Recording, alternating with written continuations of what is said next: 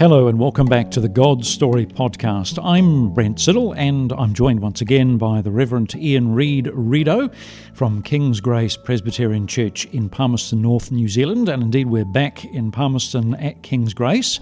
Ian, welcome back to the show. Thanks for having me again, Brent. Oh, we couldn't do it without you, brother. We're so grateful for the time that you've given us over the last few months. It's been fantastic and it's a privilege to hear your teaching. We're back in the book of Mark and we're up to chapter 4, verse 35, and today we're just looking at those few verses at the end of Mark with the incredible account of Jesus calming the storm. But before we get to that, Ian, what did we see last time about the parables of Jesus? So Jesus tells several parables, and what we're seeing him do is explain to us or give us a picture of what the kingdom of God is like. And he doesn't do it in a kind of, here are the 10 bullet points of what you need to know, but he tells us in pictures of what this kingdom is like, and he invites us into that kind of idea of, okay, this is how the kingdom is going to kind of grow in this world and how it can grow in you as a person as well. What did we learn about the purpose of Jesus' parables last time? Because they didn't have an obvious purpose, or that they had a dramatic undercurrent to them. Yeah, the idea is that they're kind of meant to blur it for some people in terms of the if you're not in, then you won't understand what these parables are about. If you stand on the outside, you'll never understand. You actually have to be in the kingdom to understand what the parables and the pictures mean. And so the parables presumably were given for judgment on parts of Israel. In particular, yes. Yep. Sobering stuff. Okay, so today, Mark chapter 4, verses 35 to 41, Jesus calms a storm. On that day, when evening had come, he said to them, "Let us go across to the other side." Now, what was the other side, Ian? The other side of Lake Galilee. Right, okay. So is he going into Gentile territory? Yes, he is, because he goes to the demon-possessed, the Gerasenes, yeah. Demon-possessed man, yeah. And leaving the crowd, they took him with them in the boat, just as he was, and other boats were with him. And a great windstorm arose, and the waves were breaking into the boat, so that the boat was already filling. But he was in the stern, asleep on the cushion. And they woke him and said to him, "Teacher, do you not care that we are perishing?" And he awoke and rebuked the wind, and said to the sea, "Peace, be still." And the wind ceased, and there was a great calm. He said to them, "Why are you so afraid? Have you still no faith?" And they were filled with great fear, and said to one another, "Who then is this, that even wind and sea obey him?" Okay, Ian, you started your sermon on this passage with a rather special and beautiful painting. Can you tell us about that, please? Yeah, so Rembrandt's, I think it's The Storm on Lake Galilee, or Sea of Galilee, I think it's called.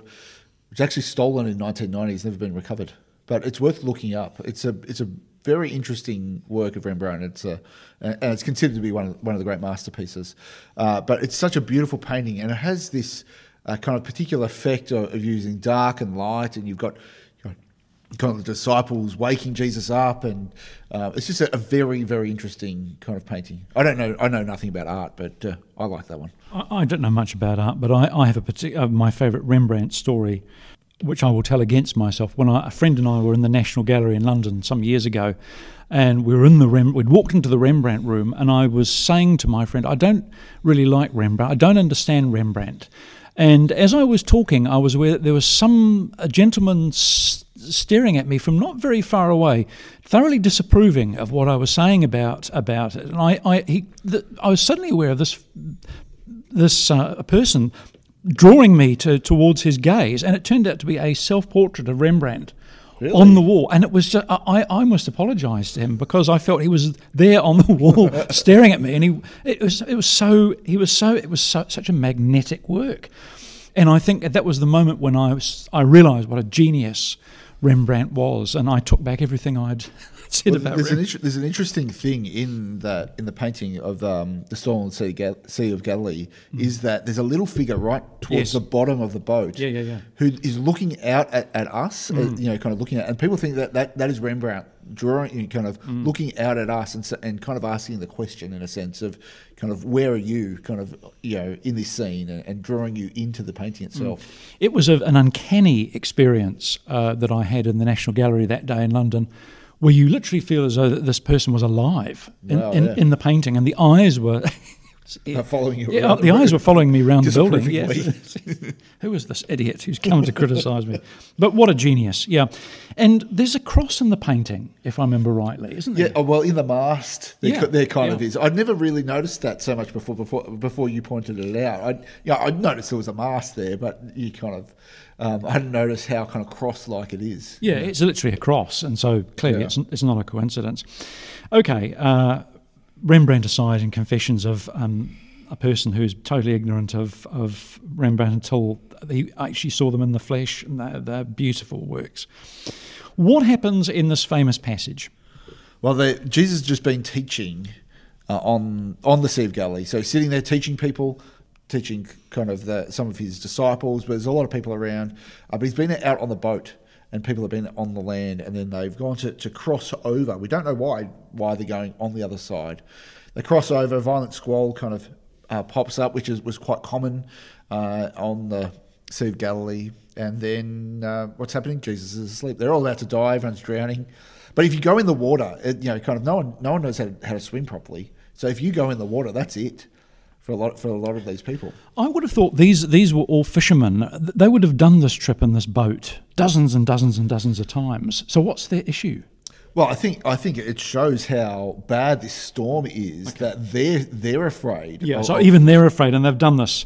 Yeah, they've done this crossing many times. It's so bad they've never seen a storm like this. Yeah, I think that's the point. Is that this storm is so bad that they're afraid for their lives. These experienced fishermen. What's Jesus doing? He's out the back having a sleep, and it's kind of astounding. And what do? They wake him up, and then Jesus calms it.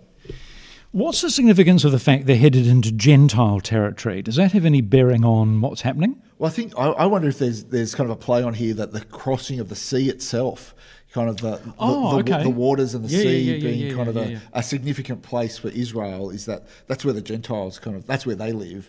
We live on the land and the hills. You live on the sea, and you go fishing and things like that. Where that wasn't so much of a Jewish thing to do. But I do wonder if that going on the other side is there's this barrier almost, of the sea. Yeah, heading into Gentile territory. We don't know why Jesus goes there. We're just told that he keeps travelling back and forth. Well, it's like kind of lots of exoduses. You think of Israel coming out of Egypt and Joshua crossing into the Promised Land and so on. It's like, I'm sure there's an Exodus theme or a new conquest or something going on here. Yeah. Why is the sea so often connected with the Gentiles in Scripture? Well, that was the Philistines. They kind of lived along the border of the sea and along there, and that was the place, the kind of out of bounds almost for Israel, that they just weren't a sea-going kind of nation. That they lived in the hills. They didn't cross the sea, basically. You're not a particularly sea-going critter either, are you? I remember you telling me you don't much like boats. I love the sea. I grew up near the sea. I love the sea. You must have grown in Sydney. You must have grown up around all those beautiful beaches. Yeah. Maroubra is my. Maroubra is beautiful. Yeah, hometown, home beach. But so I love surfing. I love swimming in the ocean. I hate boats. Many fishing boat has seen. I've made a lot of burley off the side of the fishing boat. Have you ever done the channel, the inter-island? Many times. I think I've done it probably 15 times or so. I've done it a lot, and I haven't had too many bad crossings. That can be rough. That reminds me of the channel crossing between England and France. I've done a few too many of them too. Yeah. So what's the significance of the storm here then? Well, it kind of comes up from nowhere, and this is the Sea of Galilee was kind of because it was known for that. But I think you've got a particularly like what's going on here in some instance is this kind of creation kind of thing happening, kind of a disordered maybe creation kind of going on. It's not. I don't think it's like a creation Jesus kind of battle or anything like that. It's just a disordered creation that. Kind of this storm just pops up. Yeah, and so is there a connection back with the creation account in Genesis? Yeah, you would think so. Kind of the Spirit hovering over the waters and kind of God speaking into that kind of space. Yeah, why not? And so who is Jesus here then that he can calm a storm just with a word? Well, isn't this I think this is for me, the most interesting part of this passage is that Jesus, he says it, kind of, be still. He's showing everyone who he is. This is literally God sitting with you in the boat. But for me, the most interesting part of that is that you have all of these people, all the disciples, who are afraid of everything what's going on outside of the boat. And then all of a sudden at the end, what are they afraid of? The person inside the boat. And it's this kind of outside-inside thing going on. And I just think that is just so interesting. It's just kind of like, we were deathly scared of drowning. Now, what does this mean that this man has power even over that? Is there any significance? I've always wondered whether there was any significance to the fact that Jesus is asleep while all this is going on. Don't know. Maybe he was just tired. Well, he obviously was. But I'm wondering whether sleep is like a new birth, isn't it? A resurrection, a mini resurrection. He calms the storm. He shuts down the elements. I don't know. Anyway, why does Jesus respond to the disciples the way he does there in verse 40? So let me reread what it says. He said to them, "Why are you so afraid? Have you still no faith?" And it's kind of like, do you not understand who is sitting with you here in this boat? I am literally God. Kind of. That's why he says this. And it's kind of, and you kind of think, well, it is a little bit understandable, isn't it? Kind of the boat's been swamped and they feel like they're about to be drowned. That it might maybe test their faith a little bit. But Jesus is kind of, he gets in there and just says, why are you so afraid? You still don't understand who I am, do you? Mm. What do our fears show us about ourselves, do you think? I think it highlights the things that we're really trusting in. Deep down, it shows us that this is the thing that's going to be taken away from me because that's the thing I really trust in. So I'm trusting in this thing, and God, if you take that away, then you're taking away my very life.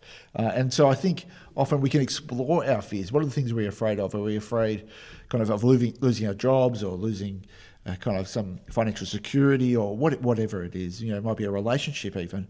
And it would feel like, if I'm afraid of losing that thing, then God has taken my very life away. Well, then we need to ask some deeper questions around, am I trusting in that thing for my security rather than God himself? Yeah, why is it important that God point out our idols? Well, because ultimately they're forms of worship other than him. And really, I think that they're forms of self-worship because we use those things to make ourselves into mini gods, and I think that's the big danger of pretty much everything that God creates. We can turn it into something that worships us rather than using it to worship Him. Okay, then, what does this passage teach us about how or what we can learn from our fears? Well, I think the big thing here is that we need to heed Jesus' question there. Why are you so afraid? Have you still no faith? That faith overcomes fear, ultimately. That we need to kind of see that God may pass us through things that we are very afraid of. He may take things out of us from our lives, which we hold on dearly to, and it may feel like God is taking our very lives. But we need to see that God doesn't do that without reason, that he does it to build faith, but also to reveal himself as well. Well, yeah, I think in your sermon you say our fear shows where our faith is. Is that right? Our fear shows where our faith is. So why do you say that? Because it highlights the thing that you trust in ultimately. And so if I'm afraid of losing kind of a job, then I'm trusting in that job for my security ultimately.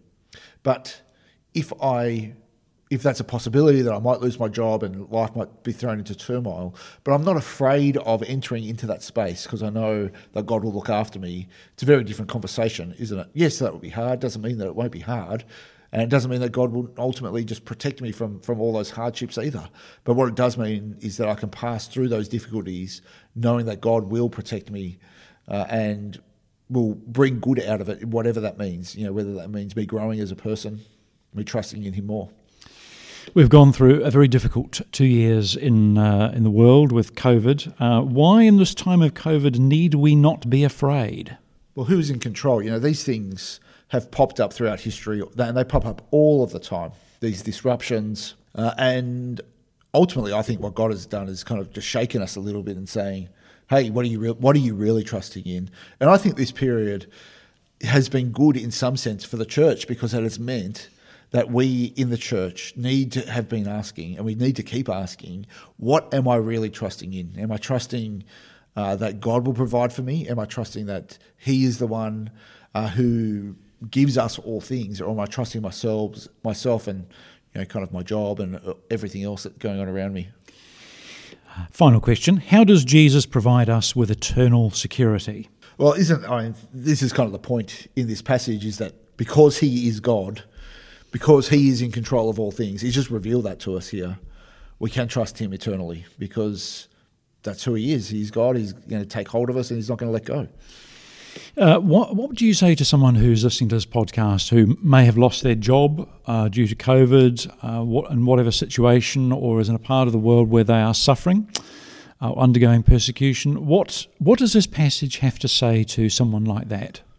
Well, I think firstly we need to acknowledge that sucks. Kind of that sin and turmoil. No one wants that, and it is awful. But at the same time, we need to commit ourselves to God that He will use this, not to bring your best life ever. God is not interested in that. What He's interested in is making the best you ever. And that's and what is that? That's holy. Basically, is what He's doing. He's making you like Jesus, and that's going to be hard work, and it will mean that some of those edges need to be knocked off, and He'll need to pass you through some difficult things so that you can get there. Thank you so much, Ian, the Reverend Ian Reid of King's Grace Presbyterian Church, Palmerston North, New Zealand. And next time, Ian, we're coming on to talk about Mark chapter 5, verses 1 to 20. And thanks to our creative team at Liquid Edge, who sponsor this podcast and take care of things behind the scenes. Ian, as always, thank you so much. Thanks, Brent. We really hope you've enjoyed this episode of the God Story podcast. If you want to help us make more great episodes like this one, you can head over to our Patreon page and become a God Story podcast supporter. You'll receive our undying gratitude, plus a few bonus goodies for your ongoing support. Just visit patreon.com/GodStoryPodcast. That's patreon.com/GodStoryPodcast. As always, you can get in touch with us via our website, godstorypodcast.com.